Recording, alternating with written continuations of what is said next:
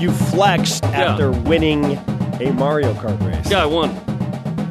The irony of two religious schools playing in Sin City is 100% worth it. Yes. Listen, Sin City has become more, family friendly over the years. It's still not completely family. This is the best of BYU Sports Nation. Interviews and insight from This Week in Cougar Sports. Every Saturday, only on BYU Radio.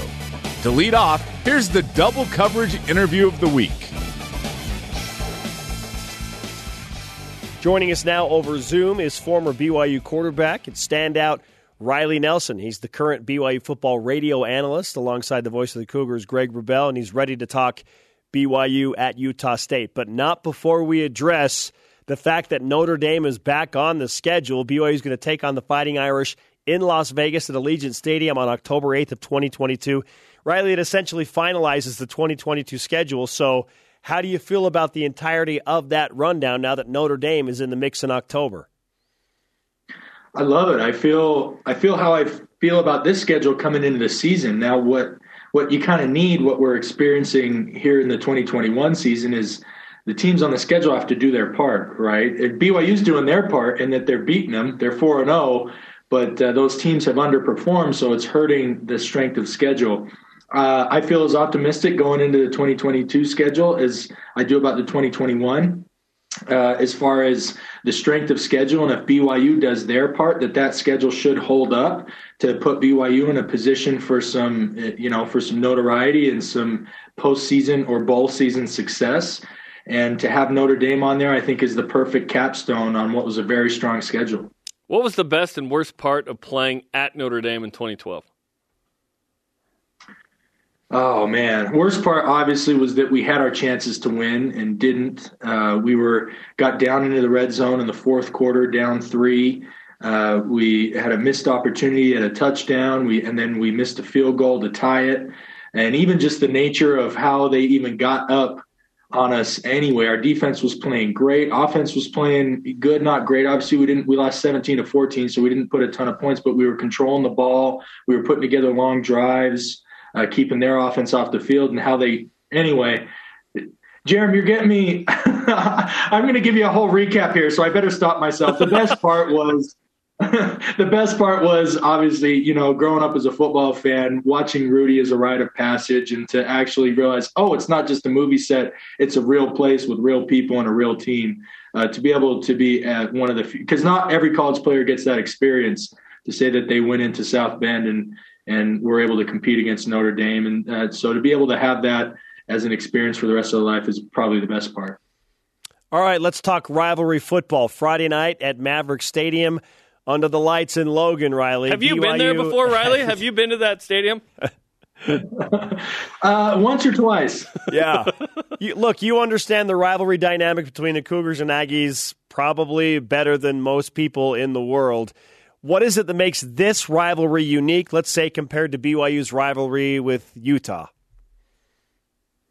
Well, I think what makes it unique is where – and this adds – it adds a different element of it, where Utah and BYU has always been seen as maybe twin brothers or like peers, right? They're two competitors who have always been viewed as the same level. Now, Utah's tried to separate themselves and say now that they're in the P5 conference, they're not. But obviously, there was a few years there where that was the case. They had that P5 distinction. BYU doesn't no longer, so it's back on a level playing field.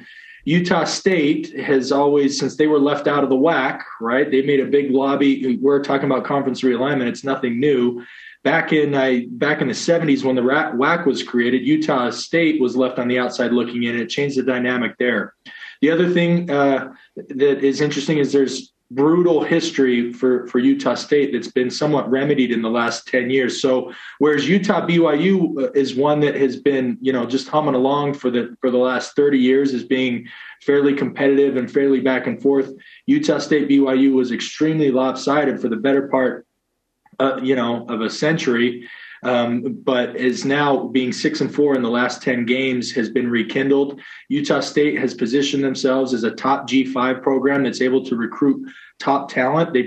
For being a G5, they put a lot of guys in the NFL. Obviously, they had a little bit of a lull bringing back Gary Anderson, but now that they've got Coach Anderson, and prior to that, Matt Wells, they're able to hire and put these up-and-coming coaches in a great position. And anytime that BYU travels up to Logan, anything can happen. It's a really intimate atmosphere. One of the things for the fans to look out for is always USU has had their student section behind their sideline on that east sideline. They've swapped it now to where they've put USU alongside the season ticket holders, and now the visitors will have the fans behind them. And from the sideline to the front row is only 14 feet. So BYU will be packed in there, and the whole, havoc of the student section in Maverick Stadium will be raining down upon them. I'm excited to see how BYU is going to deal with that for the first time since 2019, because even though, they played a neutral site, that was really a home game. So this will be the first time they're really in a hostile environment, which is a challenge you relish as a player. Yeah, it's so shallow in different parts there that for countdown to kickoff, I'm not even sure we're going to be on the sideline. Like, it's very narrow, and frankly, some good gamesmanship to have the herd right there. The Scotsman's going to be flying. It's going to be crazy. Okay, we know what BYU is, but tell us a little bit more about Utah State, because they get a really nice, dramatic late win at Washington State. That makes you think, hey, that's a game BYU can go and win. They go 3-0. Comeback wins against North Dakota and Air Force, and then really got it taken to by Boise State, but out-yarded Boise State, just couldn't complete red zone finishes. So what do you think of the Aggies this season? So offensively, and actually off air, I'll share a little bit that in our post-game interview with Coach Satake, I was kind of talking some X's and O's with him. And one of the things that the fans to look out for is the wide receiver split. So they run a really innovative – Utah State runs a really innovative offense. Blake Anderson comes from Arkansas State, where he had a ton of offensive success.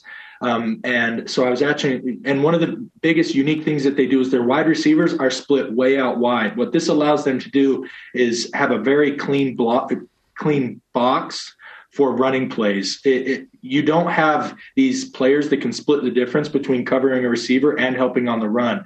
Most of the time, their closest receivers are outside the numbers, where most of the time you'll maybe see a receiver get to the top of the numbers. Utah State has one receiver on the numbers and one receiver even outside, and that allows them to do a couple of things. It allows them to do some interesting thing in attacking the middle of the field and attacking vertically on the edge. But everything starts with the run with them.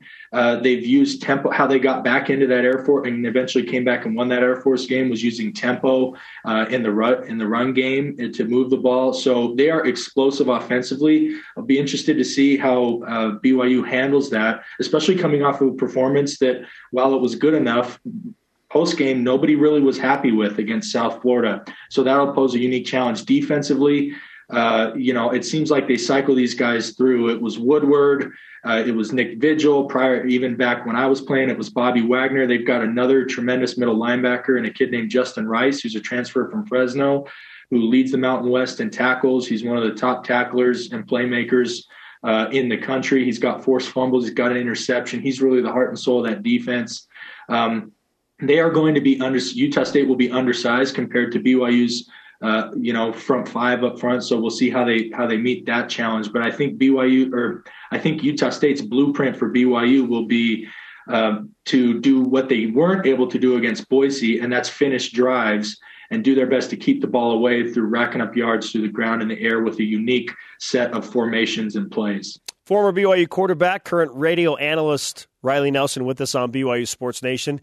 The biggest question mark for BYU going into Logan is obviously who's going to start at quarterback. Is it going to be Jaren Hall? Will he be healthy enough? Or does Baylor Romney, after a very solid performance against USF, 300-plus yards, 20 of 25 passing, 3 touchdowns, no turnovers, does he get the nod in Logan? But let's take that question one step further, Riley. Does it even matter for BYU right now who starts at quarterback in Logan in terms of their ability to win this game? Spencer, I'm glad that you brought that second point because I was going to say, yeah, it's the biggest question, but I think it's the most immaterial because whoever they trot out there, whether it's Baylor or it's Jaren, the offense is going to be able to produce enough to get the win. I think the bigger question for BYU is a lot of the guys that they were missing against South Florida or that went out with, bumps and bruises against South Florida. We know Kalani said that nobody, should be missing extended time. But will that defense that struggled in the second half of that South Florida game be able to recover both from a health standpoint and then also from an execution standpoint to meet the challenge of being on the road against really a high-octane offense in Utah State? So as far as the quarterbacks go, I've got faith in both of them. And I think that the offense maybe looks a little bit different.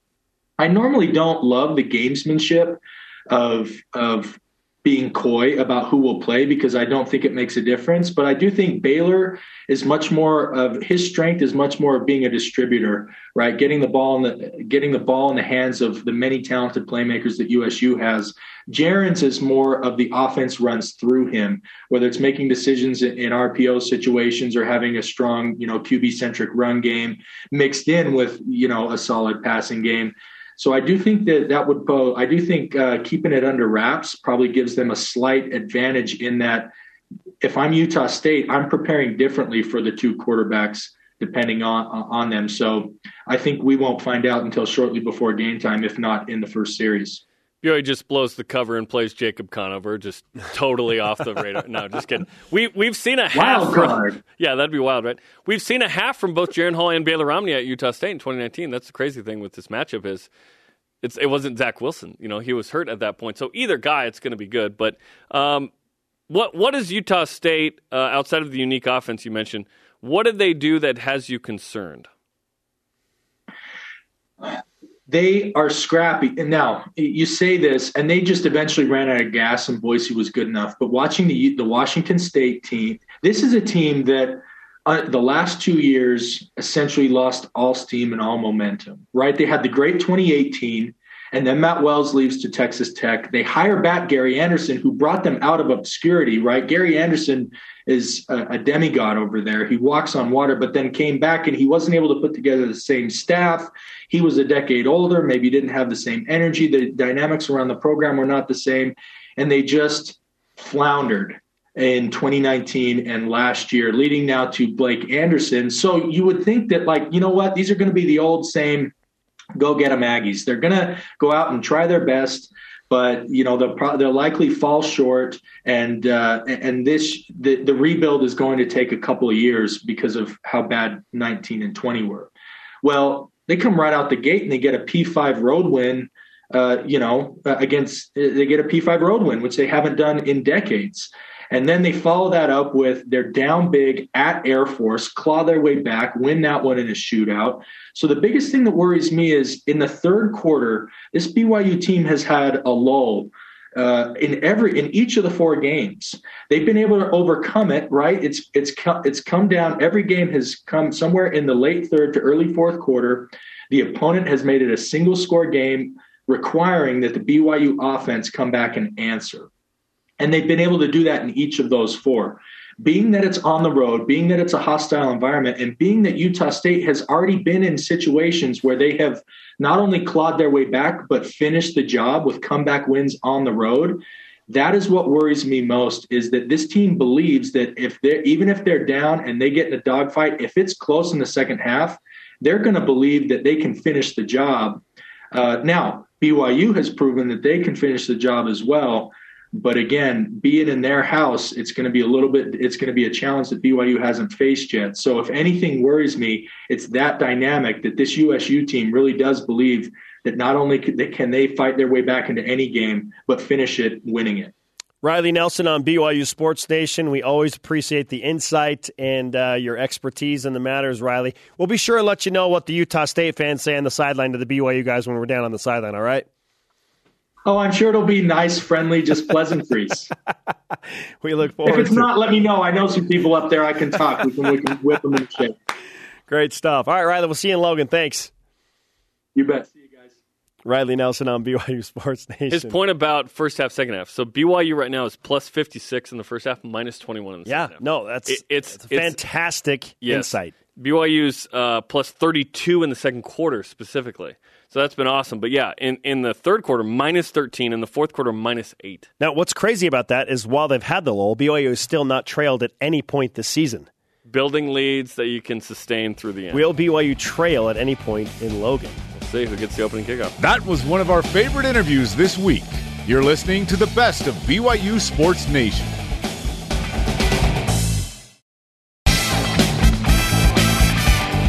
This is the best of BYU Sports Nation on BYU Radio. Cougar Whip Round presented by Visible Supply Chain Management, tackling America's most challenging shipping problems. Were you Jordan up on the scores table right there, listing them up? I may have been envisioning that, Jerem. You'll never know. But I do present this question to you, my friend, as we open up the whip. Will BYU cover as a favorite for the first time all season? They're a 9.5-point favorite right now. What do you think? I believe they will. I could see where it's a Utah State cover, but a BYU win. But I believe BYU will cover. I think BYU's offense is too much for Utah State's defense.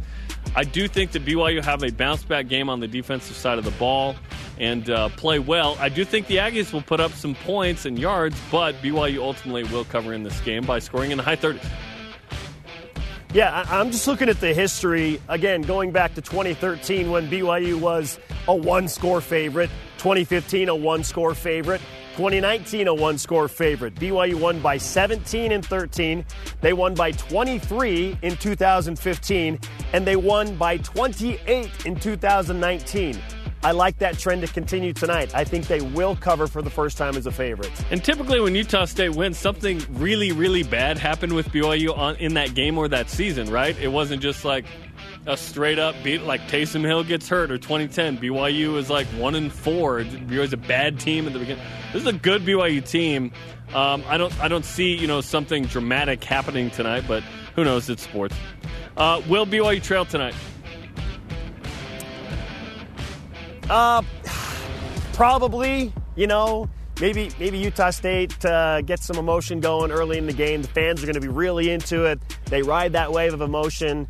Maybe Utah State scores first, but I think probably there's a point where BYU trails tonight. Yeah, and you've convinced me too. Now that I think about it more, I don't know that it's that big of a deal. Now, if BYU gets down by double digits, then you watch out, Jerem. Then it could get really weird. Utah State's come back in all 3 wins by being down double digits, so I think even if BYU's up big and early, Utah State's going to feel confident. Hey, we've been here before, right? Boise State, though, I think BYU's the best team that Utah State has played this year.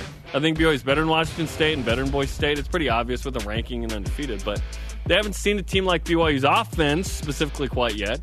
And guess what? BYU is going to be better than Hank Bachmeier. So looking forward to that game next week too. Yeah. They had to get the Hank Bachmeier shot in there. I love it. Okay, next question as we transition to the NFL. Zach Wilson, unfortunately, has been sacked 15 times combined in his first 3 NFL starts. Will Zach Wilson be sacked 5 or more times this week at home against Tennessee, who, by the way, Tennessee has one of the worst defenses in the NFL through 3 weeks? I don't want to hear that. They won in Seattle, and Seattle was up 15 in the fourth. I don't want to talk about that. 5 times? I'll say no. It's only 4 this week. Yeah. Fingers crossed that it's not 5 times. Like, I am answering thinking of Zach just as a human being, wanting him to be healthy. Like, I am hoping. This is no logic. I'm answering with hope in mind that Zach is not sacked 5 times. Yeah, even 4 would be an improvement, which is just wild.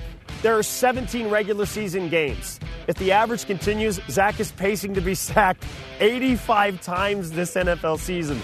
That is ridiculous. Please clean it up. No 5 sacks. We want him to break records, but not that one. I want him to talk to David Carr and be like, how do you avoid sacks with the Texans? That was crazy. Man. Does BYU women's soccer's conference title and NCAA tournament chances ride on tomorrow's match in Spokane against number 16 Gonzaga? I hate to be this dramatic early in the season because BYU still has Santa Clara on the schedule, and that is a potential season changer. And Pepperdine, yes. So I don't think ultimately the NCAA tournament chances ride on this game. But I am not opposed to thinking that if BYU doesn't beat Gonzaga, they don't win a conference championship. If they lose to Gonzaga, it's going to be a tough road to climb, having to beat Pepperdine and Santa Clara to win a WCC title. So, yeah, the conference championship, I feel like, is very much on the line. Tournament chances, it's way too early to declare that. Yeah, amen. BYU is going to have a hard time winning the WCC if you can't win at Gonzaga, who's much improved, by the way. Shout out to Chris Watkins, what he's doing with that group. But, yes, BYU has quality wins. USC and Ohio State, and, there will be chances to get in the NCAA tournament. The best of BYU Sports Nation will be back after this on BYU Radio.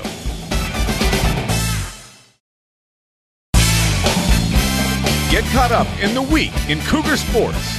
This is the best of BYU Sports Nation. It is our absolute pleasure to welcome in one of the newest members of the BYU Athletic Hall of Fame. Jimmer Fredette is joining us over Zoom. Jimmer, I know it's been a few days since you were inducted into the Hall. You were celebrated on Saturday night. Now that you've had the weekend to process it all, what's on your mind when it comes to being a Hall of Famer at BYU? Yeah, no, it's been, it was a special weekend. I mean, had a lot going on the weekend through my foundation, and then also with, being inducted into the Hall of Fame. I was very busy, and it was a great time. My family was all there, my sister and my brother and my parents, and obviously my wife and all of my in-laws were all there. So, I mean, everyone was together. I saw a lot of my former BYU teammates and coaching staff. So it just brought back a lot of great memories of me being at the Y. So couldn't have asked for a better weekend, special moment, and I'm grateful for the university for inducting me into the Hall of Fame. Yeah, pretty cool moment. There's a 10-year minimum, which I'm wondering if we'd still need that. I almost wonder, it's like, hey, just to get someone available in the fall, if you're playing professionally or whatever. But, which, by the way, let's just knock that out right now. Are you going to China this season? Maybe. I'm not sure yet. So, yeah, it was reported that I was for sure going, but that wasn't exactly true. I'm not sure where that came from, but I have been talking with the Sharks a lot. I won't be going over right now or anything. I'm taking a little bit of time. So whether I go back over to China with the Sharks, that could be a possibility as well, or it could be somewhere else. But, I'm definitely talking with them, and we'll see what happens. But right now I'm just enjoying being home too much. Understandably, especially since you've done the Chinese thing and you've been away from your family for just extended periods of time. Yeah, it's no surprise you're enjoying being around your family. How do you balance not knowing what's going to happen in your professional career? How do you handle that mentally? Yeah, no, you kind of get used to it a little bit. I mean, I've been in this situation now for like 6-7 years straight, where it's just you're a free agent every summer and you're kind of just like, all right, what's going to happen? So at first, when you're younger, you're kind of just, you're worried about it every day. You're calling your agent every single day, and you're just like, all right, what's going to happen? Where am I going? Who's calling me? Who's talking? All this stuff. And then, as I'm going on later in my career, I haven't spoken to my agent in probably a couple of weeks, just because I'm like, what's going to happen when it's going to happen? He's talking with people and I know he's doing his work, and I'm like, I'm not stressed about it at all. I know I'm going to be somewhere. I'll find a really, really good spot. But like you said, I was gone so long last year that it's just been such a great summer. I haven't been here in the fall, I don't think, for 10 years. So I'm enjoying the leaves changing and seeing some of the cooler days here in Denver, and seeing some more BYU football. I've been to 3 games. I mean, it's been a lot of fun. I thought we'd talk about the Hall of Fame at the beginning here, but I have too many questions about just basketball and everything else. Are you more comfortable being in a situation where you're going to get more minutes and more shots, versus, like, I know in Panathinaikos it's like very regimented. You had like X amount of minutes and whatnot. What's the ideal fit for you? Because there's certainly like, a certain amount of prestige playing in the EuroLeague and whatnot, but there's also like the opportunity to have the autonomy in China and other leagues like that. So kind of what is your preference there? Yeah, they're both great. They're both different. I mean, for me, probably the best fit has been in China. I mean, with Shanghai, it's been an incredible 4 seasons that I've had there. Being able to win MVP and having shoe deals and off the court is just way better. And all of this stuff, as far as like money is concerned, off the court is way better. That type of stuff. So it's been a really great fit for me. I've been able to really go in and it just suits my game perfectly. They want me to go in and score and to be able to have the ball in my hands and make plays, whether it's giving, other teammates opportunities or scoring the basketball. And I've been able to handle it mentally and physically, which, is not easy for a lot of guys to do. And EuroLeague was so fun to play. And I mean, you go to great cities. It's amazing living off the court, great food. It's just a different style of play. For me, I'm definitely better with the ball in my hands, being able to make plays. And I didn't get that opportunity quite as much in the EuroLeague. I think I would if I, found a different team and found the right situation, and it would be really even better. But, the China thing has just been so great for me and my family. I mean, to be a star kind of over in China is pretty incredible. And there's a lot of people over there, so that gets your name out quite a bit. Jimmer Fredette is with us on BYU Sports Nation, recently inducted into the BYU Athletic Hall of Fame. It was fun to watch you and Danny Ainge kind of interact there in the press box. If you can share with us, what was that conversation like with the other greatest to ever play at BYU? Yeah, no, it was very secretive. I mean, we can't reveal what we were talking about.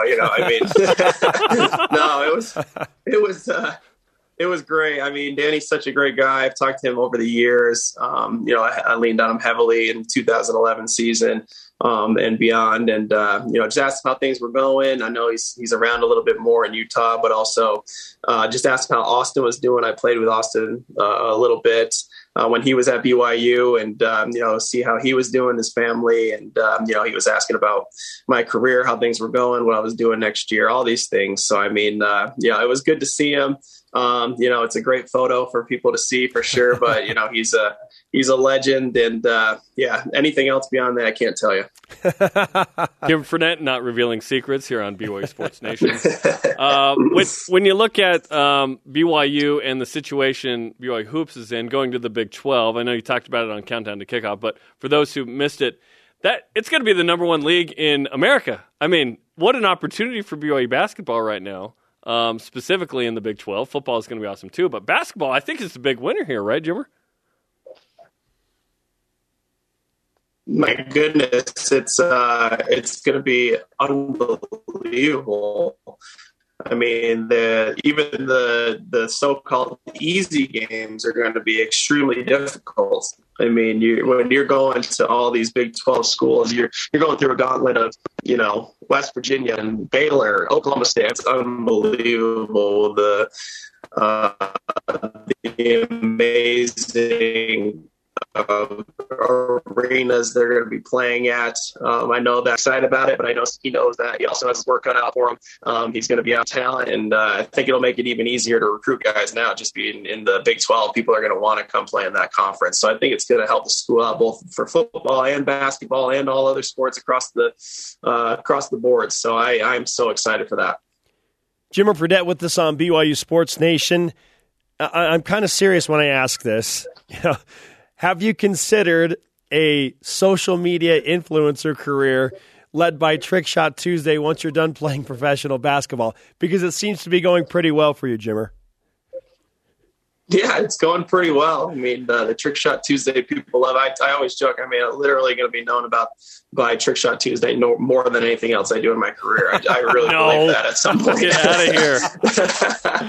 But, yeah, but no, it's been great. The kids love it, especially like I get parents going up to me all the time and be like, my kid was just watching your Trick Shot videos, nonstop. So I'll definitely continue to do it. Who knows how far it'll take me. I do some basketball training videos, on Instagram and TikTok as well, just to, just because I think it's fun to do. And I like to be able to share information, and it's an easy way to share information to a lot of kids and people out there. So I'll keep doing it. We'll see what happens with it. But, it's fun to do. I mostly enjoy it, and that's why I do it. Not necessarily because I, want to do it for anybody else. I just think it's fun. It's awesome, man. It's awesome. And you don't even have to reveal how many takes it took, right? Which is super fun.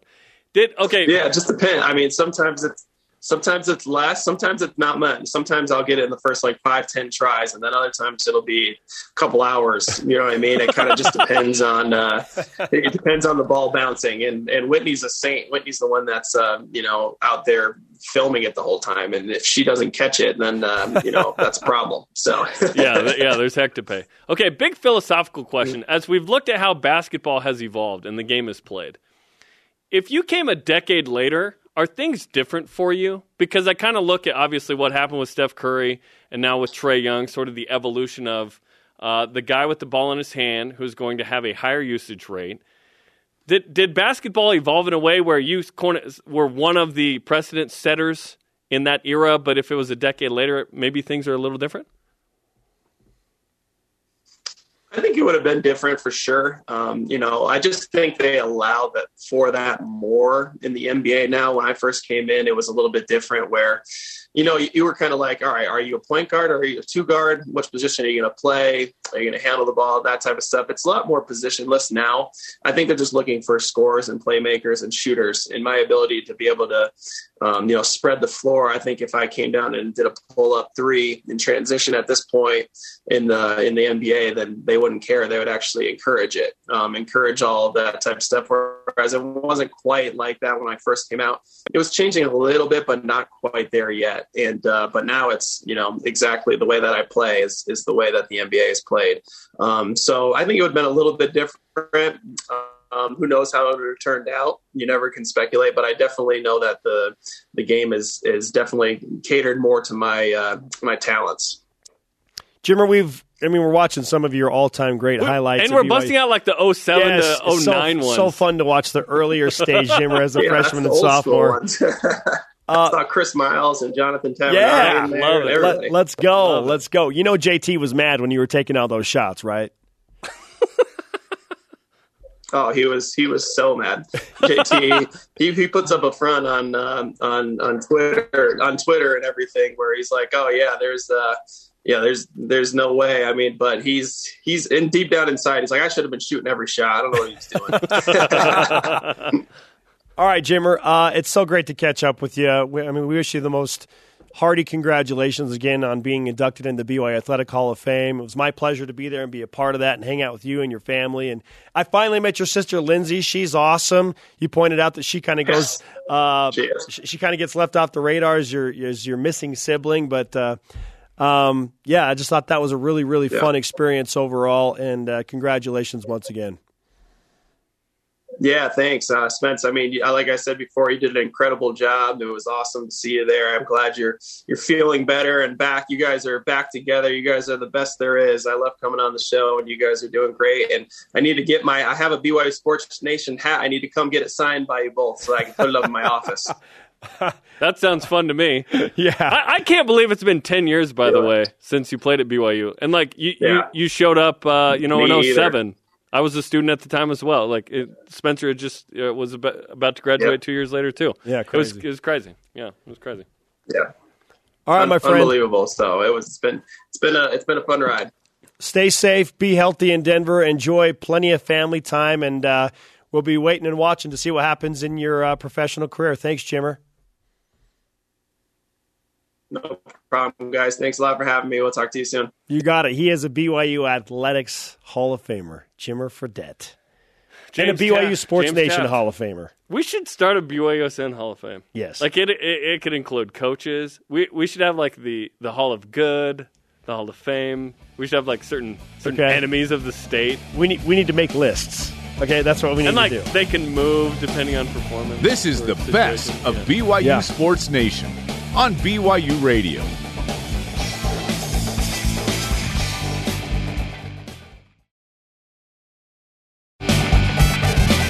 The best of BYU Sports Nation collects our favorite conversations and brings them to you every Saturday. Joining us now, the reigning individual national champion in the cross-country 10K, Conner Mantz, joining us live over Zoom. Conner, great to have you back on the program, and congratulations on a quick start to your season here. Hey, thank you. Good to be back. Okay, so I know you're aware it's a rivalry week for BYU football with Utah State. And what many probably don't know is you hail from Cache Valley. So you probably understand the Utah State-BYU dynamic better than most. So what does this game and this week mean to you from a rivalry standpoint? This is probably one of my favorite games to watch for sure. Being from Cache Valley, I know all my friends and family are going to be cheering for Utah State. Everybody's going to be like, all right, we know Conner goes to BYU. We're going to forget about that for a minute. And they're all going to be at that, probably all be at the game cheering for Utah State. So I know. Oh, go ahead. No. Please finish your thought. Sorry. I was just going to say it's an exciting game because I remember when I was younger, Utah State wasn't that great of a football team. And so my parents would actually have us go to the game and be like, all right, we just want you to see like a really good football team so you can go see BYU's team play. This is what it's like. But then like as I was starting to grow interested in BYU, that's when Utah State and BYU started going back and forth with winning. And so it's a fun rivalry for sure.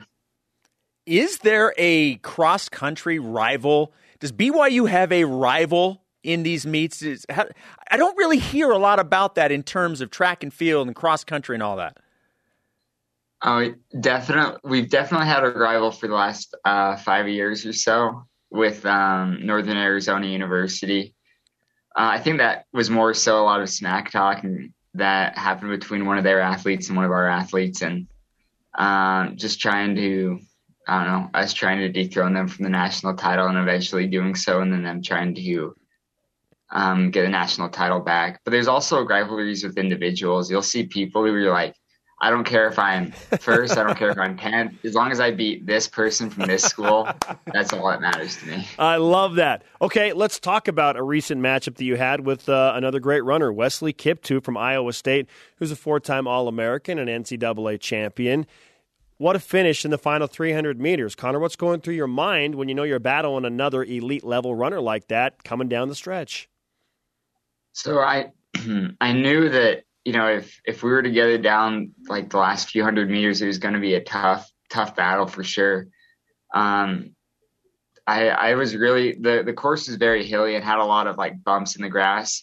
And so I was just like trying to make sure that I was going as fast as I could, but also making sure I could get some good footing, because you step in one like little pothole or anything like that and trip up or anything, like he's going to pass you. So just trying to compete and make sure I passed him and held that lead. I love it. I love watching that. I love watching Conner win.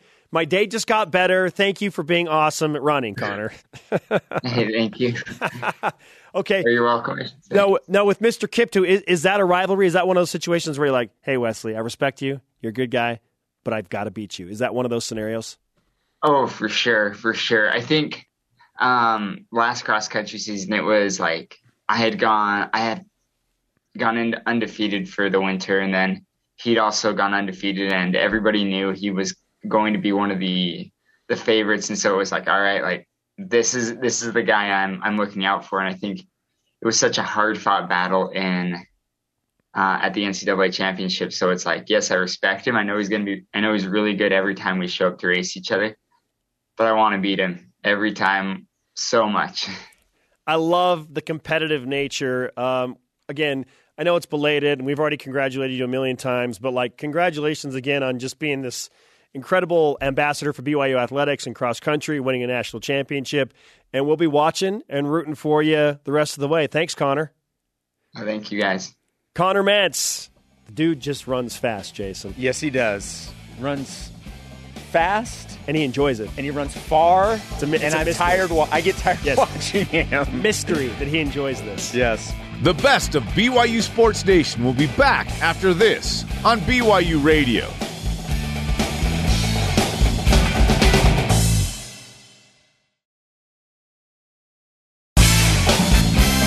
This is the best of BYU Sports Nation on BYU Radio. Quarterback quid pro quo. BYU has two very accomplished quarterbacks that could potentially start against Utah State on Friday night. Of course, Jaren Hall, who won 3 Power 5 games to open up his sophomore campaign at BYU and suffered an injury and sat out against South Florida. Who knows if he's going to play on Friday night? In comes Baylor Romney, who all he does is win, Jason. 3 starts, 3 wins, dating back to 2019. Most recently, he threw for 300-plus yards against, yes, a porous USF defense, but still stepped in, didn't turn the ball over, and got the win. So I ask you, going into Utah State, Jaren Hall or Baylor Romney, does it even matter at this point who starts against the Aggies? The quick answer is no, I don't believe it matters who starts at quarterback. And I think we've seen, and you alluded to it, we have seen more than enough evidence that Baylor Romney is a starting level quarterback in college football. Seriously, what has he done to make anybody think otherwise? Yeah, there's no doubt in my mind that he is a starting level quarterback, and that is a good thing to have for BYU, to have 2 guys, your starter and your backup, that are both looked at as starters at the collegiate level. Now, let's not lose sight the fact that Jaren Hall was named the starter. The coaching staff made the decision that in their minds, the quarterback that gives them the best chance to win is Jaren Hall. And I think that there are a couple of different factors in that, and we bring up one all the time. That's his athleticism in terms of running the ball. And we've seen that. It's not just running the ball. It's the breakaway speed in which he runs the ball. That is a dynamic that you add that to an offense that we already know is good. It just takes it to the next level. So let's not lose sight. And Aaron Roderick said earlier in the week, if Jaren's healthy, he's going to be the guy. Yes. So we know that's the case. Nothing's changed in the hierarchy in terms of who the starter is and who the backup is. But we've seen Baylor Romney come through time and time again and excel, not just play well, but excel at the quarterback position. So I've seen enough out of this offense through both quarterbacks and what they've done that I'm not worried about the offense in terms of their ability to score points and be productive, regardless of who the quarterback is. You want to know the biggest difference if Jaren Hall or Baylor Romney starts? It's in how the total yards are accumulated. If Jaren Hall is a starting quarterback against Utah State, you could anticipate a stat line of 230 passing yards, 65% completion rate, and BYU as a team runs for like 180 because Jaren Hall is going to rack up like 60 to 70 yards with his legs. So they'll have 400-plus total yards. It'll just be distributed differently with pass and run because that's how his game works. And frankly, BYU needed Jaren Hall's legs to win the 3 Power 5 games. They were instrumental for his legs in those 3 Power 5 wins. So this is taking nothing away from Jaren Hall or his capabilities or his abilities to run around and extend plays because it's unbelievably effective. Baylor Romney, however, if you're looking at it from a stat perspective, BYU is probably going to, as a team, run for 140 yards, 150 yards, and Romney probably passes for closer to 300 yards. The yards will be distributed differently, but I feel like the result and the offense overall will be equally as effective. It will be productive. BYU's offensive line will be physical. They will not back down from Utah State's defensive front. They will protect whoever the quarterback is, and I think that they will be successful. You said this to me yesterday, Jason. It's not about the quarterback now. It's about how BYU's defense responds after some question marks came up against USF with all of those injuries. Yeah, I'm at the point now where we know what the offense is. We know what the offense wants to do. We've seen it with 2 different quarterbacks, slight adjustments. We even saw Baylor running a little bit. It wasn't certainly to the level of Jaren Hall, but they had Baylor moving a little bit against South Florida. So we've seen enough out of the offense to know the production is going to be there. And Baylor wasn't just good. He was great against South Florida. And you brought up the fact, look, it's not against the greatest defense, but I look at not just the total yards he put up, but I look at the throws that were right on the money every time. To the point where I even joked when he threw his first incompletion, like, oh, apparently he is going to throw an incompletion today. Like you wondered, because at a certain point, it was just completion after completion after completion. And total command of the offense. So you go in and you just know what this offense can do, and I don't think it changes. I think what you brought up is a fantastic point. Maybe the stat distribution is a little different, yes. But in terms of the overall production, I do not expect a drop-off at all. No, so it doesn't matter who starts at Utah State. If it's Jaren Hall, BYU's offense will be productive. They will be hard to defend. Utah State will have fits trying to get Jaren Hall down in the backfield, and the Cougars will figure out a way to be successful. If it's Baylor Romney, the ball's going to come out quick. He's going to make good decisions. He's probably not going to turn it over, and that too is maddening to defend against. In fact, the BYU defense, talking with them during fall camp, said, yeah, Baylor's really frustrating to defend against because you take 2 steps and the ball's gone. Yeah. You know, and even when they run a deeper route and there's a 5-step drop or a 7-step drop, the offensive line is experienced enough to give him time, and the ball's going 40 yards downfield to Baylor, or to Gunnar Romney rather, or Neil Pau or Keanu Hill or whoever. You know, they just can't get to the quarterback when it's Baylor. And if it's Jaren, they can't get to him because he's running around. Well, let's not lose sight on the fact that even regardless of the quarterback, you still have guys like Tyler Algier, and you have Lopini Katoa that, you can turn to one side or the other and hand off to 2 guys that you know can pick up the yards that you need. Once again, pay attention to the trenches. If the Utah State defense is able to break through BYU's offensive line, things could get very interesting. BYU's offensive line feels like they're up to the challenge. They could be more physical than Utah State's defensive front. And then flip the sides.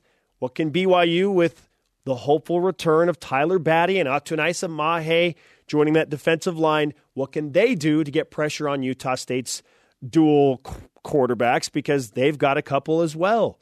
So it generally comes down to the trenches, right? Yeah. And that's where, look, BYU, its goal going into every game is to be the more physical and the more aggressive side of the ball, whether it's offense or defense. That is their goal. Mindset. And they absolutely, and not only should that be their mindset, the reason it should be their mindset is because they have the players to do that. They did it against Utah. They did it against Arizona State, who, by the way, Arizona State was a way more physical team than I thought they would be. Significantly more than I expected. And a credit to BYU for matching that challenge. Our question of the day, Jaren Hall or Baylor Romney? Does it matter who starts at Utah State? You've heard our initial opinions. We want to hear yours. Let's go to Voice of the Nation. This is the Voice of the Nation on BYU Sports Nation. At Kevin Cunnell, PGA on Twitter. I hope you're enjoying some golf today, Kevin. Baylor was impressive last week, but a lot of his success was on deep throws. Jaren Hall gives BYU deep throws as well and is more versatile out of the pocket. No argument there. His versatility out of the pocket is absolutely advantaged Jaren.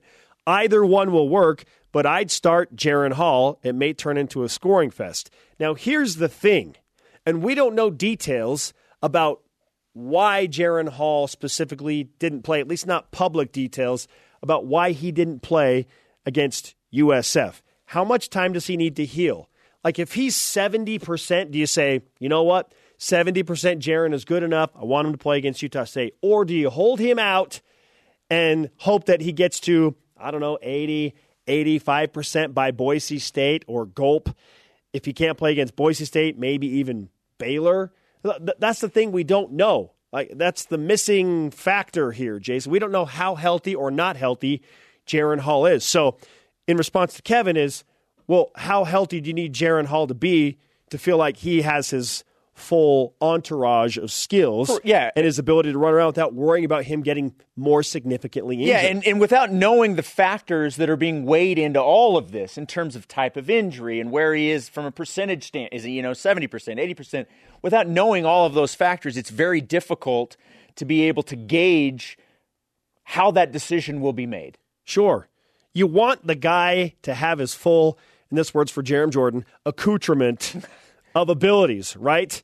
If Jaren Hall cannot run around feeling like I can get hit and it's going to be okay, then he probably shouldn't play. And it's Baylor's game, right? You just and give all the reps and practices to Baylor Romney, let him prepare. But that's kind of the difficult part about this is, well, you want to be able to tell one guy, okay, you're the guy this week. But BYU's now having to balance this and try and figure it out. And that one is a little bit of a disadvantage to the Cougars because if you're constantly like, I don't know, Jaron, are you good? Okay, if you're not good, then it's Baylor. And Jaron wants to play. He's a competitor. Absolutely, my he does. Goodness. Both of these quarterbacks want to be the quarterback. The balancing act there can be a little bit disadvantageous, but then in return, Utah State's got to prepare for both quarterbacks, so maybe it's a wash. Yeah, right? look, even if there has been one quarterback that's taken all the reps this week, you don't have to say anything. It's gamesmanship. Yes. You know what? You don't need to drop that information so that Utah State knows which quarterback to prepare for. They're so different that it can be, a little bit of. I have no problem. Sure, we'd all love to know, like right now, who the starting quarterback is. Tell me now. I have no problem with BYU keeping that close to the vest, so that Utah State has to prepare for two guys. The best of BYU Sports Nation. We'll be right back. Rise and shout for the trending topics of the week here on the best of BYU Sports Nation. BYU Notre Dame destination Las Vegas on October 8th, 2022. You may have noticed this is not a home game that Notre Dame owed BYU per the contract that was set all the way back in 2010, but the game's happening. My question is for all of you, and for you, Jerem, specifically now, does the location of the BYU Notre Dame game matter, or are you just happy the game got scheduled at all? No, I'm just happy it got scheduled. This, as pointed out by our homie Mitch Harper from KSL, this was the first series that BYU announced of independence, and now the last, because it fills the 22 schedule, which we will look at in a second. Yes, there was a contract. They owed BYU a home game. This could have been bought out a long time ago. It really could have, but it wasn't. They're playing a game. I know it was supposed to be in Provo. This will be a bigger deal being in Las Vegas. Remember when BYU played Arizona, how big a deal that was? It had nothing to do with Arizona and everything to do with being in Vegas, being on ESPN, kicking off the season. This is going to be in October. We're like 10 days out from it being a year away. It's next season, and it's happening. We're finally going to have that Notre Dame game. We don't have to talk about it in the offseason. What's the latest? Blah, blah, blah. This will be fun. Big challenge. It'll be a great showing from BYU fans. It's going to be 50-50 or maybe even 60-40 Notre Dame. Trust me, they're a bigger version of BYU in terms of the national fan base. But it will be awesome. Rudy was there in Vegas for the game. I did ask him before the game, hey, next year for BYU and Notre Dame, who are you going to run the flag out for? So he was a little undecided. I'm guessing Notre Dame, but it's all good. I'm very excited that we're going to get this game. And in that location, I really think that should be the second home of BYU football. It already is. That game was so fun. I'm not just talking about on the field. I'm talking everything around it and in it. That stadium's incredible. It's a modern masterpiece. 7 wonders of the world. There's some unique stadiums that are just incredible. That one is incredible. And for the Raiders to have had such a dumpy situation historically, to now have that is pretty awesome. Yeah. But I'm stoked, man. This will be great. Notre Dame, Shamrock Series, NBC. It's a home game for Notre Dame. So listen, 6 home games and then a pseudo home game, right? There, and you're at Boise State. So you're only playing 8 games that are outside of 5 hours away, 6 hours away. Sorry, You're playing 8 games within 5 hours. No, I like that the game got scheduled. You wondered, because it's been so long, are they actually going to do this thing? And sure enough, Tom Holmoe, Jack Swarbrick, they figure it out. Got, a bunch of members of the Church of Jesus Christ of Latter-day Saints and members of the Catholic Church congregating in Las Vegas, of all places, at Raider Stadium. Someone make a T-shirt to continue the Shamrock Miami Series. Yeah. I like that there is some irony involved there. But yes, I applaud both sides for figuring it out. Notre Dame is a high-maintenance partner when it comes to stuff like this, and so you cater to them. Well, it doesn't matter. We're typically the high-maintenance It doesn't matter where the game is. If Notre Dame says, hey, we want to play the game. Yeah. You play the game. And they could have bought it out a long time ago, or we could have said, just give us the money. No, Tom waited. Now, as you just pointed out, this game is on NBC. Yeah. By being on NBC, Notre Dame National Television, automatically this game becomes a bigger deal. It just does, because it's in the Notre Dame contract. You're going to be probably playing. What if it's on Peacock? It's not. It is not going to be on Peacock. I'm just kidding. Oh my goodness! Was it Toledo on Peacock? It's on NBC at Allegiant Stadium. That's fantastic. And I know that Notre Dame's going to be allotted more tickets because they're the home team. Yeah, it's all good. But BYU fans will figure out a way to finagle their way into that stadium. It's going to be very close to 50-50 when all is said and done. Listen, at Tennessee, there were probably, 10,000 BYU fans or something? That was an amazing showing. Yeah. In Vegas? No, it'll be awesome. If it's 60-40 Notre Dame, that's an amazing showing from BYU. Yes. Also, what is also fantastic about this game, BYU, because they are the road team in Vegas, and they agreed to this, they're going to receive a financial benefit for this, Jerem. And that's often what goes undiscussed. I don't know. It doesn't need money. I don't know what that number is, but BYU is going to receive a nice chunk of change for agreeing to be the road team in their home away from home. So, we're going to pay you this, 7-figure sum. Come to Las Vegas where you have a ton of fans and play this game. So it's on NBC. They get the game with Notre Dame in Vegas, and they get money for it. This is great. And this will be the last of those games, by the way. Because once BYU is a Power 5 member, you're not getting money from anybody. You are the one who's shelling it Distributing the money? Yeah. All right, our question of the day relates to this. We want to know what you think. Do you care about the location of the BYU Notre Dame game? Does it matter? Or are you just glad the game got scheduled? Let's go to Voice of the Nation early. This is the Voice of the Nation on BYU Sports Nation. Steve Preston on Twitter answers, this is extremely disappointing. Okay. The history and Power 5 type status that Notre Dame has makes them think they can do this. BYU played 2 times there. They play 1 at LaVell Edwards Stadium. That was the deal. Not 2 in South Bend and 1 in Las Vegas. Well, I understand the disappointment, but Steve, what if this game doesn't happen at all and BYU just gets $1 million? Are you happier? I'm way happier that BYU's playing in Vegas than not playing at all. And they're probably going to get more than $1 million and play the game. BYU's not in a position to tell Notre Dame what to do. Okay? Yes, you have a contract. Every contract, including marriage, can be undone. Okay? Yes, everything can be undone. So I get the disappointment, but Steve, BYU and Notre Dame in Vegas, it's going to be awesome, man.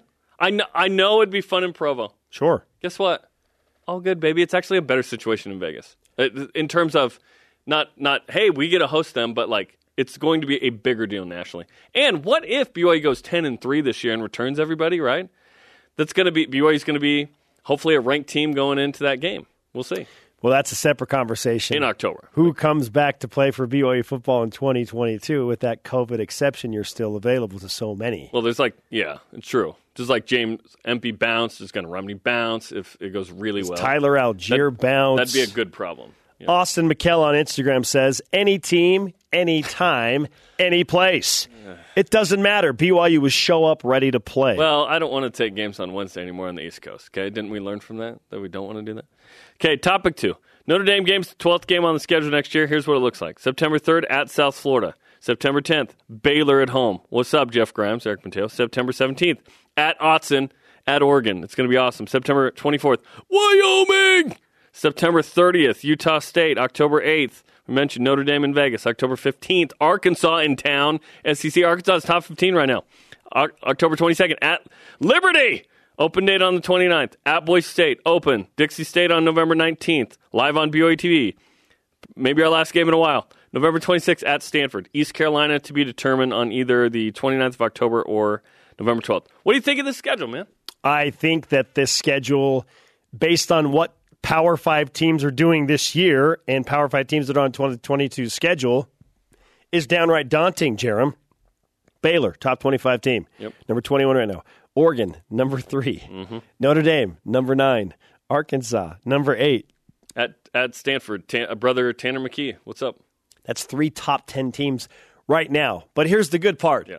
We don't know what those teams will be next year. Well, they're looking at BYU going, hey, BYU's 13. You never know. Yeah, exactly. It's the same thing. You never know what these teams are going to be. Is Arkansas a flash in the pan this year? Probably. Does Notre Dame drop off? Is Oregon still a top 5 team? Is Baylor a top 25 team? Probably. Okay, and they're coming to Provo. Yeah. I think the schedule is really fun. Again, I like the yeah, what do you mean by fun? I like the balance of it. I like that BYU opens the season.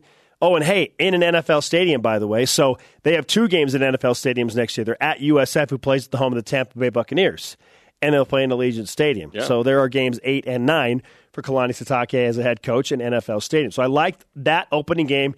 You come back to Baylor, huge road contest in Autzen. Yeah. Wyoming, Utah State, I like those rivalry games, renewing some Mountain West ties back-to-back. One of those is the rivalry game. Okay.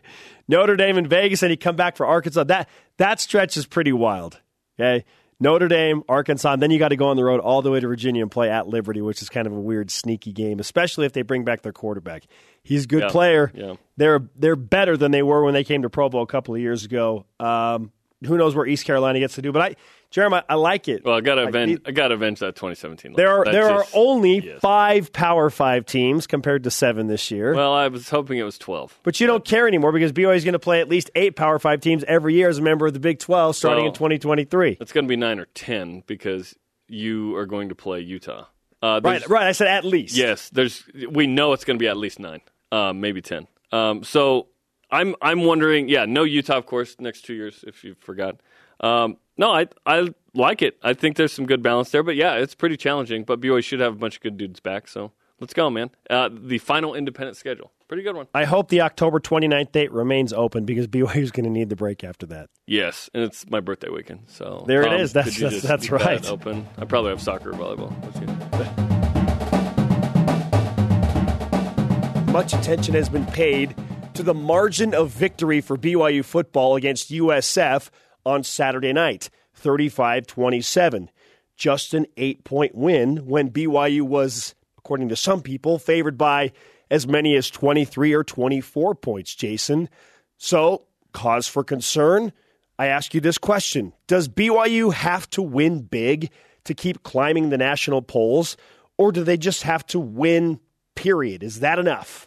I think ultimately you continue to win and you're going to be fine. You will continue to move up the polls. I was very curious as to what would happen after the win over South Florida.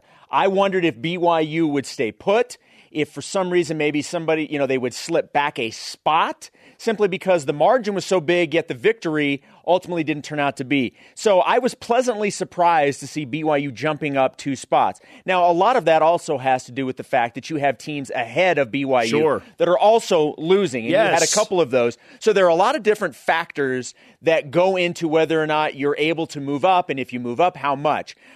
So ultimately, I do think it boils down to just winning and you'll be fine. You'll continue to climb the polls. But there are other factors, like we mentioned, in terms of teams ahead of you and how they do.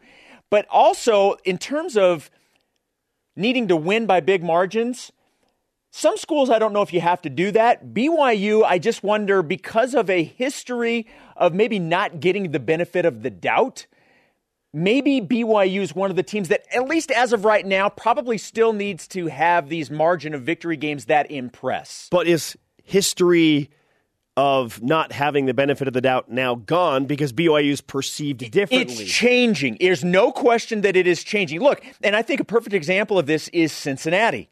Cincinnati right now obviously ranked ahead of BYU, and Cincinnati over the last couple of years, football-wise, has had obviously being there at the very end and being ranked every year and having big time wins, this is a team that has earned over the last 3 years, to get that benefit of the doubt because they've won. They have been a proven commodity. I think what BYU did last year, going 11-1, I think the start that they've had this year, if this season continues on the way that we think it can and hope that it does, then I think BYU is certainly in that same mix where, say, next year, if there's something that you're getting the benefit of the doubt. And they may be there now, but I think it's almost like you're just worried because of the way the past has gone, whether it's football or basketball, that don't leave any room for error for anybody to read into something that they may want to read into. Just take care of business by winning the games. And if you can beat them big, beat them big. Just don't leave any room for anybody to take anything away from you. So here's the good news for BYU and every other program. College football, the temperature right now is so historic and wildly unpredictable that it really doesn't matter how many points BYU wins by. Again, we saw testament to this when the Cougars jumped 2 spots after only beating USF by 8 points because everybody else is losing, Jason. And then you look at like the teams above BYU. Just last week, for example, 5th-ranked Iowa. Oh, man, 5th-ranked Iowa. They looked amazing. They played a 10-point game with Colorado State at home, 24-14. Did it affect them? Nope. They're number 5. Number 3, Oregon. The Ducks jumped up to number 3. They were in a 5-point game in the fourth quarter with, wait for it, Arizona. I know it ended 41-19. The Wildcats fell apart in the last 7 minutes of the game. That was a weird game for the majority of the game at Autzen Stadium in Oregon. Just win. And then this is probably the strongest case. Fresno State, Jason, a group of 5 school that already has a loss. They were ranked 22nd. They had to rally to beat UNLV, a terrible UNLV team. They were losing the majority of the game. They had to rally against UNLV to win by 8. They jumped 4 spots in the poll from 22nd to number 18. So BYU may be more comparable to a Fresno State if you don't want to think, well, they're not Iowa, they're not Oregon. Those teams are going to receive the benefit of the doubt. Fresno State? Every other team above BYU, it feels like, has played a very close game at some point this season, including Notre Dame. They had to rally to beat Toledo by 3 points in South Bend. Notre Dame at home against Toledo? Well, maybe Toledo's a good team. No, they're pretty mediocre. They're 2-2. Oklahoma, 5-point win against Tulane. Iowa State, 6-point win earlier this season against FCS foe Northern Iowa at home. The point is just to win right now. But what? And I agree. And I agree. Like I said, I think ultimately, if you win, things will take care of themselves.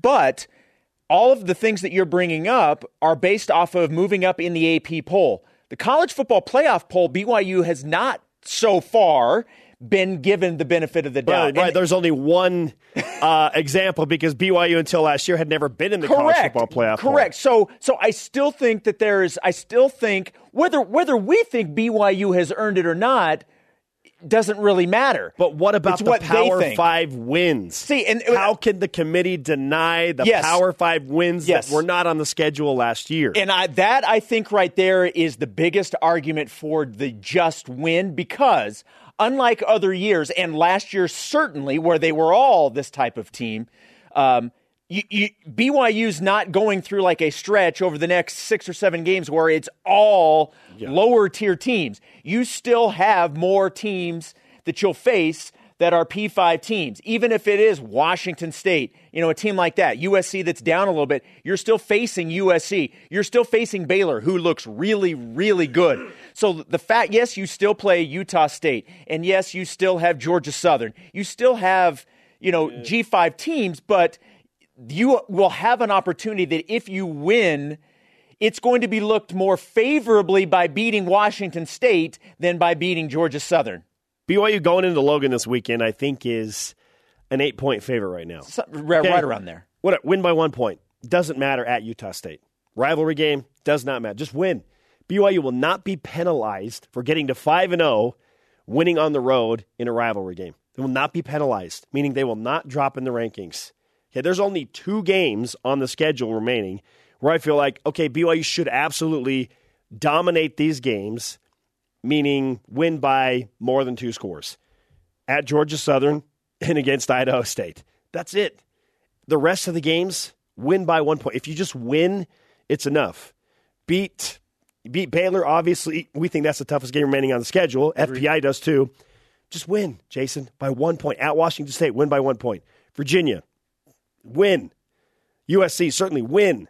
Like Georgia Southern and Idaho State are the only 2 games remaining on the schedule where I'm like, okay, you probably need to win by more than 2 scores to make some type of a, hey, BYU handled their business against a team they severely overmatch. But Georgia Southern is probably comparable to USF. So even if BYU came away with an 8-point win on the road, I'm thinking, I don't think they'd be punished. If you win, you will keep climbing the polls because of what BYU's done early in the season. And because they will have beaten, at that point, more Power 5s in a single season than they ever have in the history of the program.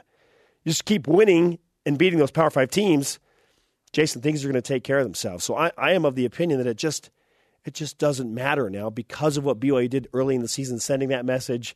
And yes, the Big 12 invitation matters. They are perceived differently this year because of what has happened in September. But I also think, and I think the football team themselves would say that, like, we can't say that the heavy lifting is over. No, because you don't want to be complacent with that. And I don't think that's what you're saying. No, but just win. I'm saying just win. Just find a way. It doesn't matter how many points you win, but just the goal is to win, whether it's by 1 or 21. Look, and I think with the schedule remaining, mostly that's going to be correct. But there are like I said, it's PTSD from previous years. Last year specifically, where you think BYU should be at a certain level and viewed a certain way, and therefore reap the benefits of that. And they're not given that. They're not given that, whether it's football or basketball in years past. Now, the last couple of years, BYU in basketball has been given very favorable seeds. That tide is changing. And I think BYU football is now in the process of doing the exact same thing. I would just not like to leave anything to chance. I don't want anybody that may have a gripe or a bias or hasn't seen BYU that is going to be in charge of making decisions for where BYU ultimately ends up. I don't want to leave any doubt for them. Okay. Yeah, and I mean, I understand that. But I feel like because of the way the schedule is set up, those concerns that you have will primarily be alleviated. And I hope that's the case. Because of the makeup of the schedule. Look, all BYU can worry about is winning the game. That's all. Beat Utah State. Just win the game. Beat Utah State. That's all they can by worry 1. about. Doesn't matter. Beat Boise State by 1. I don't care. All right, just before we go to our question of the day, this just in. Baylor Romney, in his third start and a third win, has received honorable mention Earl Campbell Tyler Rose Award Player of the Week honors based on his performance. 305 yards on 20 of 25 passing, 3 touchdowns. Baylor getting noticed. Fantastic stuff right there. Our Brilliant. Question of the day now. What needs to happen between now and the release of the initial college football playoff rankings on November 2nd for BYU to remain in that conversation? Let's go to Voice of the Nation. This is the Voice of the Nation on BYU Sports Nation. All right, Jacob Dawson answers on Facebook. Continue to win, but win big. No more of these grinded-out games. Again, has it mattered? Like, did the grind-out game matter against Arizona, Utah, Arizona State, or even USF? Show me where I need to be concerned based on what BYU is having done to them in the AP poll. They're just continuing to climb. Well, but I don't know if that argument holds true though against BYU or against Utah and Arizona State. Both were favored and both were ranked ahead of BYU. Sure. So grinding it out, getting the win in those situations is fine. Like, so maybe he's making reference specifically to Arizona. Okay, whatever. Slow start to the season. I think he's just referring to USF. I think he's 100% USF. Was it a grinded out game? BYU led 28-6 at halftime. Yeah. They were up 35-20 at the end of the third quarter. If at any point, Jason, did you feel like BYU was in danger of losing that game? BYU was never going to lose that game, even with the run that Timmy McClain. By the way he played, I'm going to start calling him Tim McClain. Okay. Oh, Tim, he's taking up. It's no longer Timmy. It's Tim. Tim? He played like Tim. Fair enough. Yeah, BYU jumped 2 spots with an 8-point win at home against USF. So where is the cause for concern? That is my question. Just win. So even if it's a grinded-out game, with the temperature of college football, everybody's playing close games. Everybody, the elite teams, playing close games. Alabama played a 2-point game, for crying out loud. I know it was against Florida, but that doesn't happen to Alabama, Jason. Right. It never happens to Bama. Look, and when it does this year. Look, when is Alabama finally going to get the benefit of the doubt from the voters? I know. They've had it Can rough. we please get to that point? Alabama also and Tom Brady. I mean, seriously, that team and that guy have led really tough lives. Look, it's like somebody you throw just try those and persevere. guys That's what you're trying a to break, do. Please. Yes. All right. This is the best of BYU Sports Nation on BYU Radio.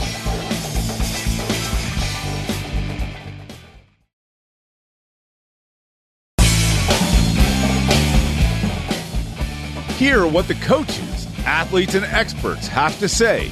Here's another great interview from the week on the best of BYU Sports Nation. I recently had the chance to speak with one of the stars of BYU's Saturday night win over USF. That incredible performance by the BYU offense.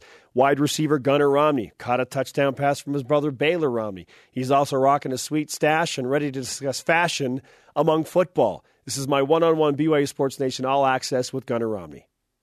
Gunnar, congratulations. You've earned another interview with me. This is like the 7th one in the last 7 days. or something like that. But I have failed to ask you this question until now. What is the genesis of your decision to grow that amazing mustache? To be honest, it's my wife. I grow facial hair pretty quickly. I have to shave, pretty much once a day or I get honor coded or something like that. But I came out of the bathroom kind of as a joke with the mustache, and she loved it, so I kept it, and, it's just been a thing so far. Is it tied at all to the winning streak, or is it really just all about what your wife wants? Well, I mean, it's always about what the wife wants, but if we keep winning, I might as well not shave it. Must be some good luck charm. Okay. Hey, keep it rolling, man, for sure.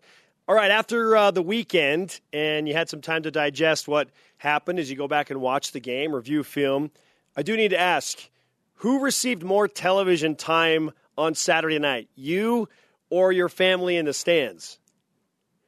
Probably my family. I've seen so many little clips of them just in the stands celebrating. Just my parents and mine and Baylor's wives just going crazy. So probably them, to be honest. Okay, the Romney family it is, center stage for BYU football. Gunnar Romney is with us on BYU Sports Nation. I talked to you briefly after the game about Utah State and the Utah State fans specifically. What do you remember about your first game in Logan and the interactions that you wanted or didn't want with the Aggie faithful? Yeah, I mean, there's going to be a lot of energy in that stadium, whether it's positive or negative. There's going to be energy. Those Aggie fans, they always bring it. They get personal sometimes with the comments they're making in warm-ups, especially. But I'm excited. I'm excited to go and play a true away game with sort of a hostile environment. I love that type of stuff, and I think our entire team loves that type of stuff because they see it as a challenge. How do you specifically handle that type of hostility? Does it make you laugh? Does it make you want to run? Well, how do you handle it? Kind of a little bit of everything. It makes me laugh at the beginning, and then when the game gets closer, I kind of block it out a little bit. That's always been sort of my thing is try to not pay attention to the highs and lows of the crowd. Try and stay even keeled. But I'm just excited. It's fun always playing in front of that type of environment. Listen, if you're getting trashed, just point to the mustache, okay? It'll make everything bad disappear. Gunnar Romney is with us on BYU Sports Nation. What do you know about Utah State's defense specifically at this point? Not too much to this point, but I know they're a lot more improved than they were the last time we played them, and so it's going to be a challenge to go up there. But we're looking forward to the challenge, and so we need to bring everything that we have, and we need to play to our best capabilities, which I know we can do in order to beat them. How does what BYU football does as an offense change depending on who is starting at quarterback, Jaren Hall or your brother Baylor? To be honest, not too much. Both of those dudes can handle the offense pretty good, and so I think they kind of just add their own flavor to it. With Jaren, we kind of see a little bit more of the run game, a little bit more of the use of his legs, and Baylor's a little bit more of a pocket passer. But I think the offense just kind of molds around them, whether either one of them is in the pocket, and so I think both of them do a great job of handling it. Baylor did run a little bit on Saturday night. How would you assess his ability to escape the pressure with his feet? He got the job done. It wasn't the prettiest thing I've ever seen, but he scrambled, made a couple of first downs, made some good plays with his legs, and so I'll give him props for that. Okay, fair enough. Good brother. Are you okay giving him some tips on striding the right way and whatnot? Nah, man, I don't want to mess with his head. I'll just let him do his thing. Oh, you are a good brother. That is for sure.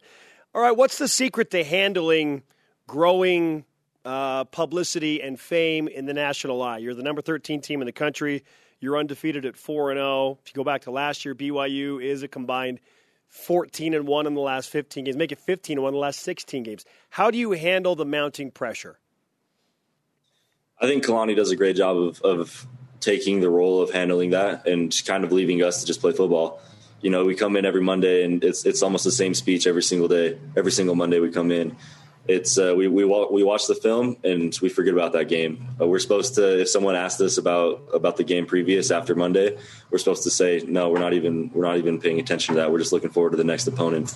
And I think Kalani does a great job of really emphasizing the little things and staying humble, so we don't get carried away with the pride. We always talk about the pride cycle and how that can, be a huge barrier for us, and so we kind of try to stay humble as much as we can.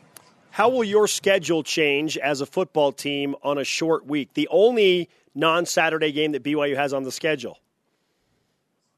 Yeah, it actually is a big change. We come in on Mondays usually, and it's a shorter practice, lighter practice because everybody's still sore and beat up.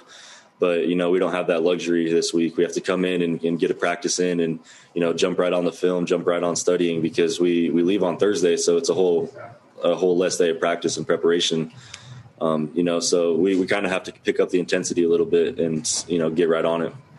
Now, Gunnar, as a student athlete, you're balancing a lot, schoolwork on top of what your responsibilities are with BYU football, and now throw in name, image, and likeness, and you've got deals working on the side. So how do you balance all of those things? Because this is a year unlike any other that we have experienced.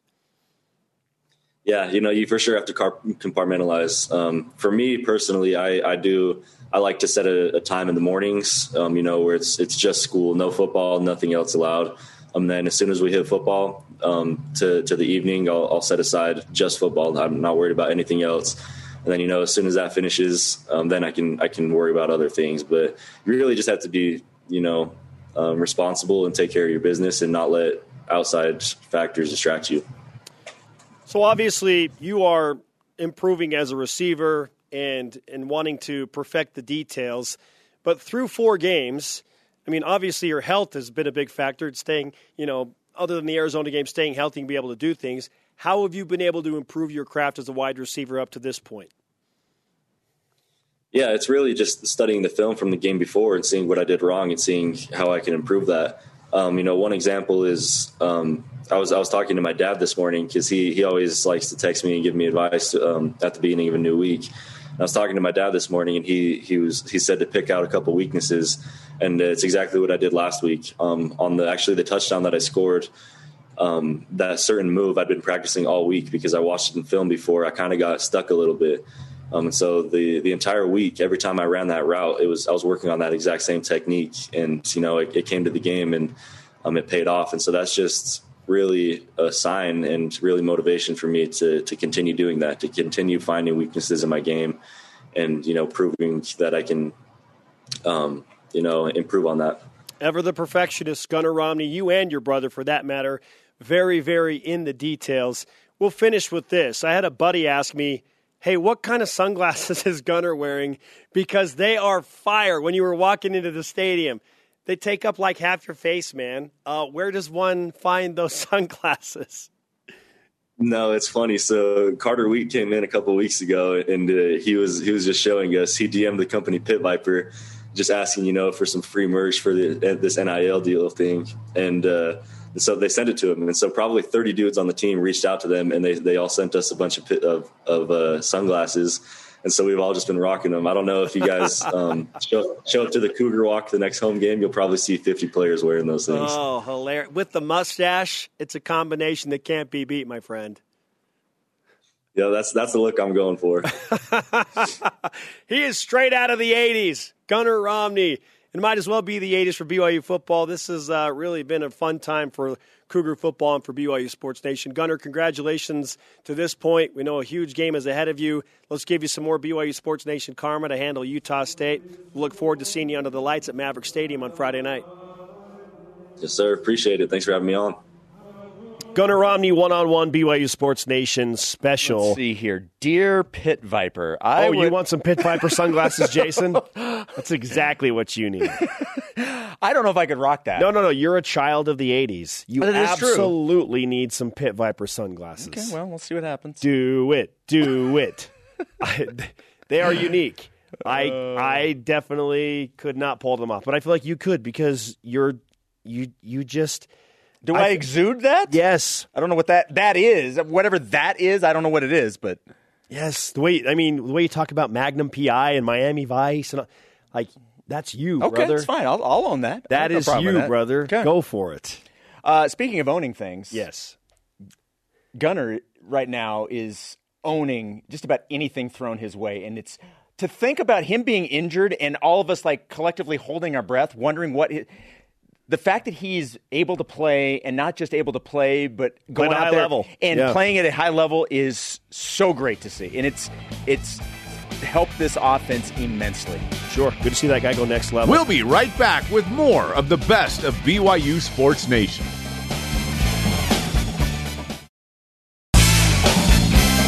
The best of BYU Sports Nation collects our favorite conversations and brings them to you every Saturday. It's time for Top 5 Tuesday, presented by Delta Airlines. Keep climbing. Here are our top 5 plays from BYU's win over South Florida. Number 5, we've got Peyton Wilgar flying into the backfield to stop Jaron Mangum before he can go anywhere. Mangum came in from the opposite side and left Mangum with nowhere to go. This set up a USF 3 and out on their opening drive and was one of 2 tackles for loss on the night for Wilgar. Attaboy, Peyton. Number 4, on 4th and goal. Tyler Algier breaks not 1, but 2 tackles. How good are his sidesteps and his vision? Second score on a 4th and goal from the 1-yard line.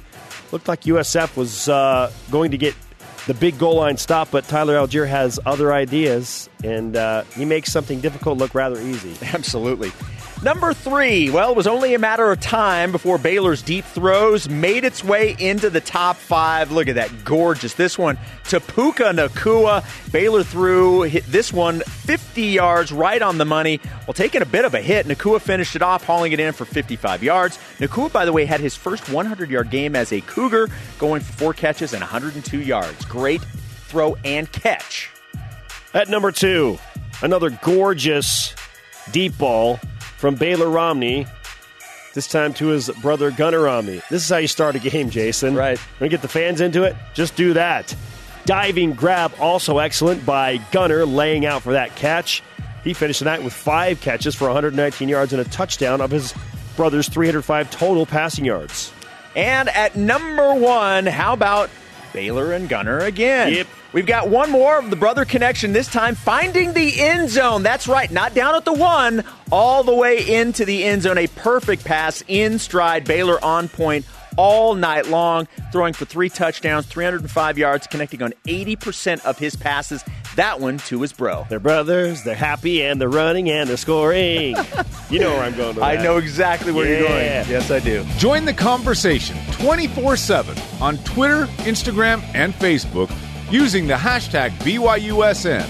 The best of BYU Sports Nation rolls on after this.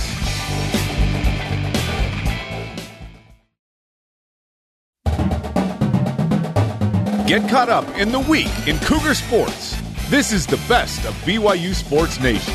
Baylor Romney, near perfect, at least from my perspective, in his third start and third win for the BYU Cougars. He threw 5 incompletions and was grading out at a very high level. Jerem, my question now is there a quarterback controversy now at BYU after another Baylor Romney start?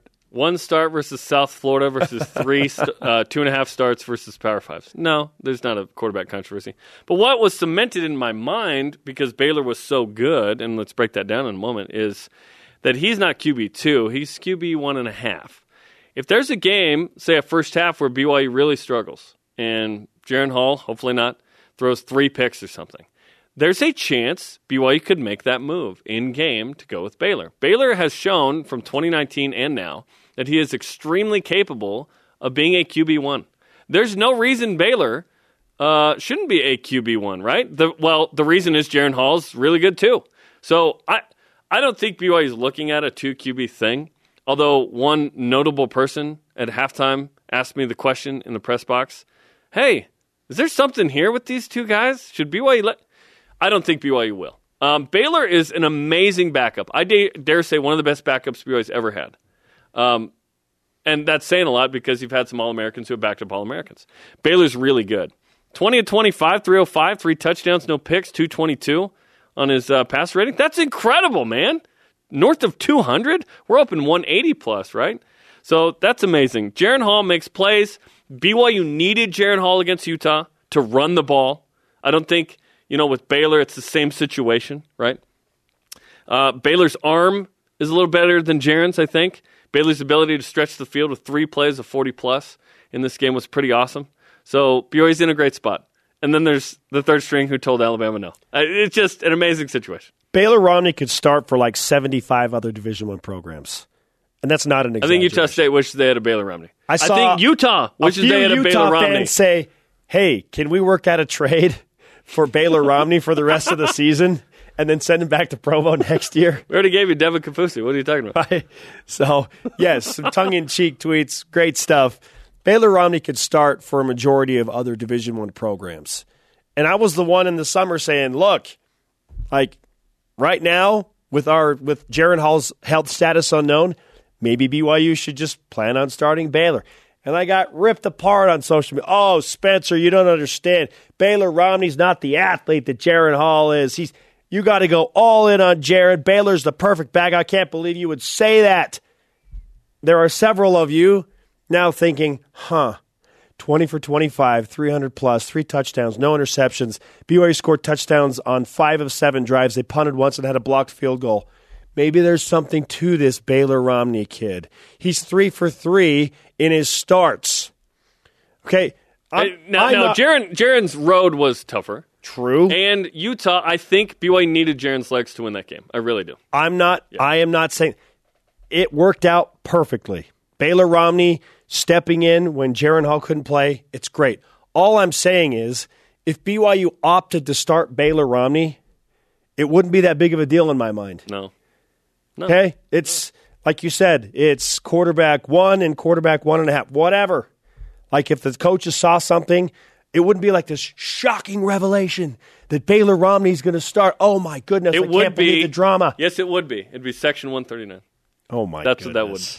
I think Community of Christ has like 180 or something. BYU has 2 fully capable veteran starters that can go out and in their own unique ways lead the team and get the job done. Like if Baylor Romney were to start against Utah State and Boise State, would you have any issue with that? No. Not at all. I hope that Jaren Hall gets healthy ASAP. Yes. Baylor Romney might start Friday. Who knows? We don't know that right now. We don't know that he won't. There's not a controversy, but rather a wealth of talent. Yes, love it. This is I know it's often said, it's a fantastic problem. It's the goal. Or maybe we should just say fantastic advantage that BYU has in the quarterback. Yeah, it ain't no problem. No controversy. The best of BYU Sports Nation will be back after this on BYU Radio. This is the best of BYU Sports Nation on BYU Radio. Growing up for me, sports were everything. My parents kind of restricted me from playing football early on because, they were scared of potential injuries. We got him into soccer when he turned 4. In his first year in soccer, he would stay behind the pack, wait for the ball to pop out, and then he would be there to kick it. And so we thought, this is fine. He's a normal kid. He's probably not going to be that athletic. And, he's having a good experience with the team. He unfortunately had a couple of concussions, fairly significant ones through soccer. Football was obviously not something that we were keen on him doing because of that concussion history. I ultimately convinced my mom to let me play if it was just going to be kicking. And so I remember going to one of my 7th grade football games with my parents just to watch some of my friends play. And the idea came to me to ask her right then, well, Mom, what if I just kick? I don't have to play any other position. And she was on board with that. And so she went and talked to the coach on my behalf after the game. That's where football started for him.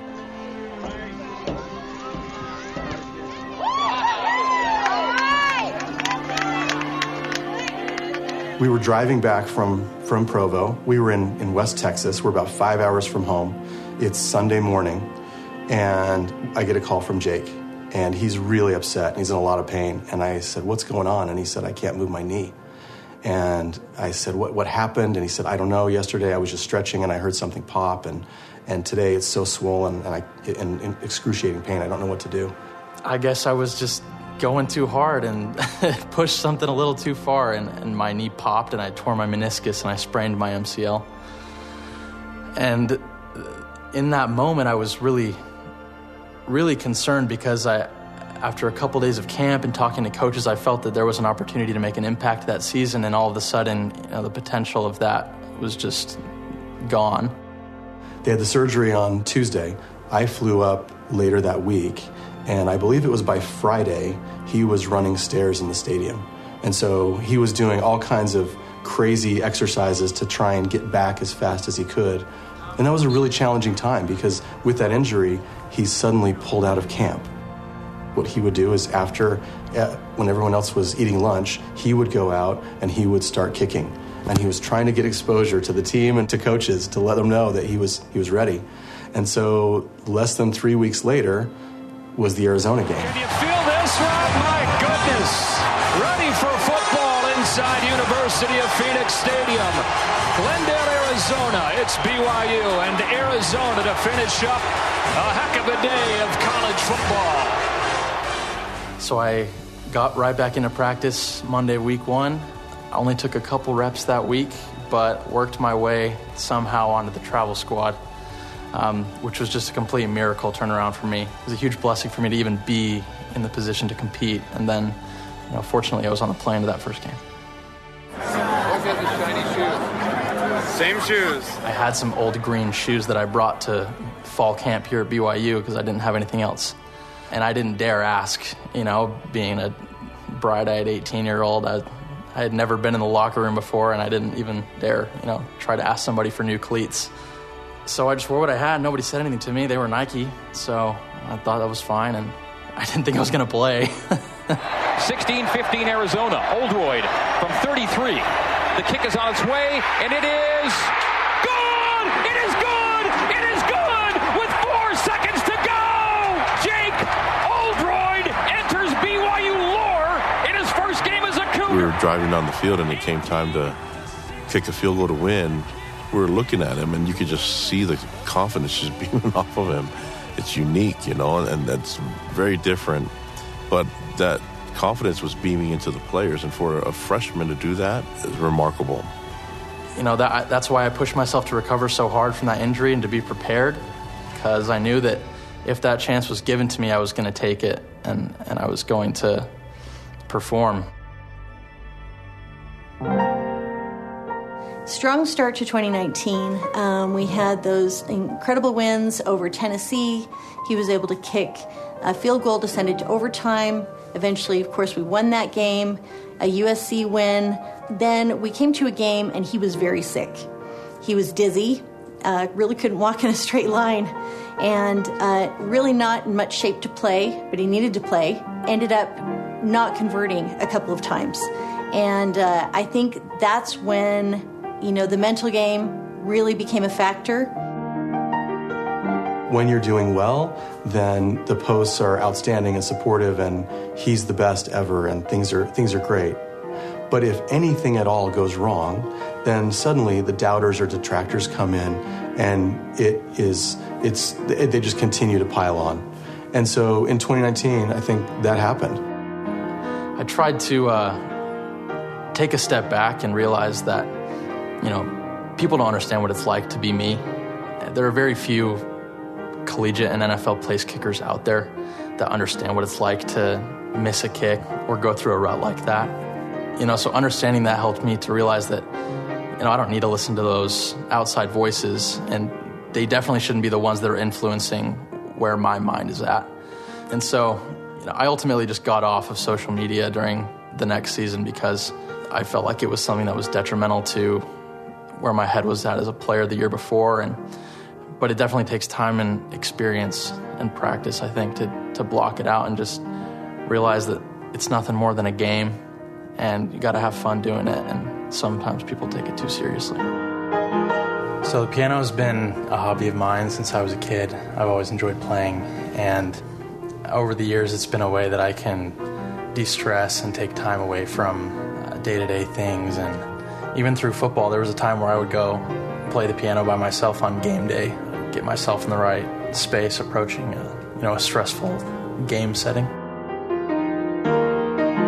Jake's always had a really good perspective ever since I've known him of that football's important, but it's not everything in life, right? And he's got potential where football can take him to places he maybe never thought imaginable, right, as far as career goes. But I think he's always had a really good perspective of football's great, and if it can take me to certain places, awesome, but family, his relationships he has with other people, his faith are more important.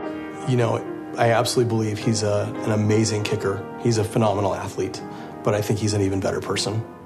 Jake is a lot of things to a lot of people out there, but to me, he's my boy.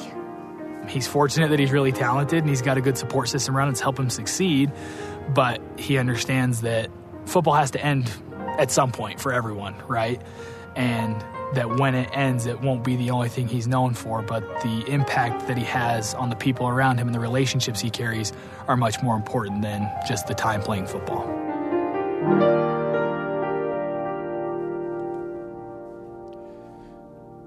Incredibly talented Jake Oldroyd. We hope he's back and able to kick very soon for BYU. He's going through some health issues right now, too, and BYU needs him, frankly. That wraps up the best of BYU Sports Nation this week. Tune in next Saturday for the Cougar news you need to hear. And catch the BYU Sports Nation simulcast every day at noon Eastern, 9 Pacific on BYU TV and BYU Radio.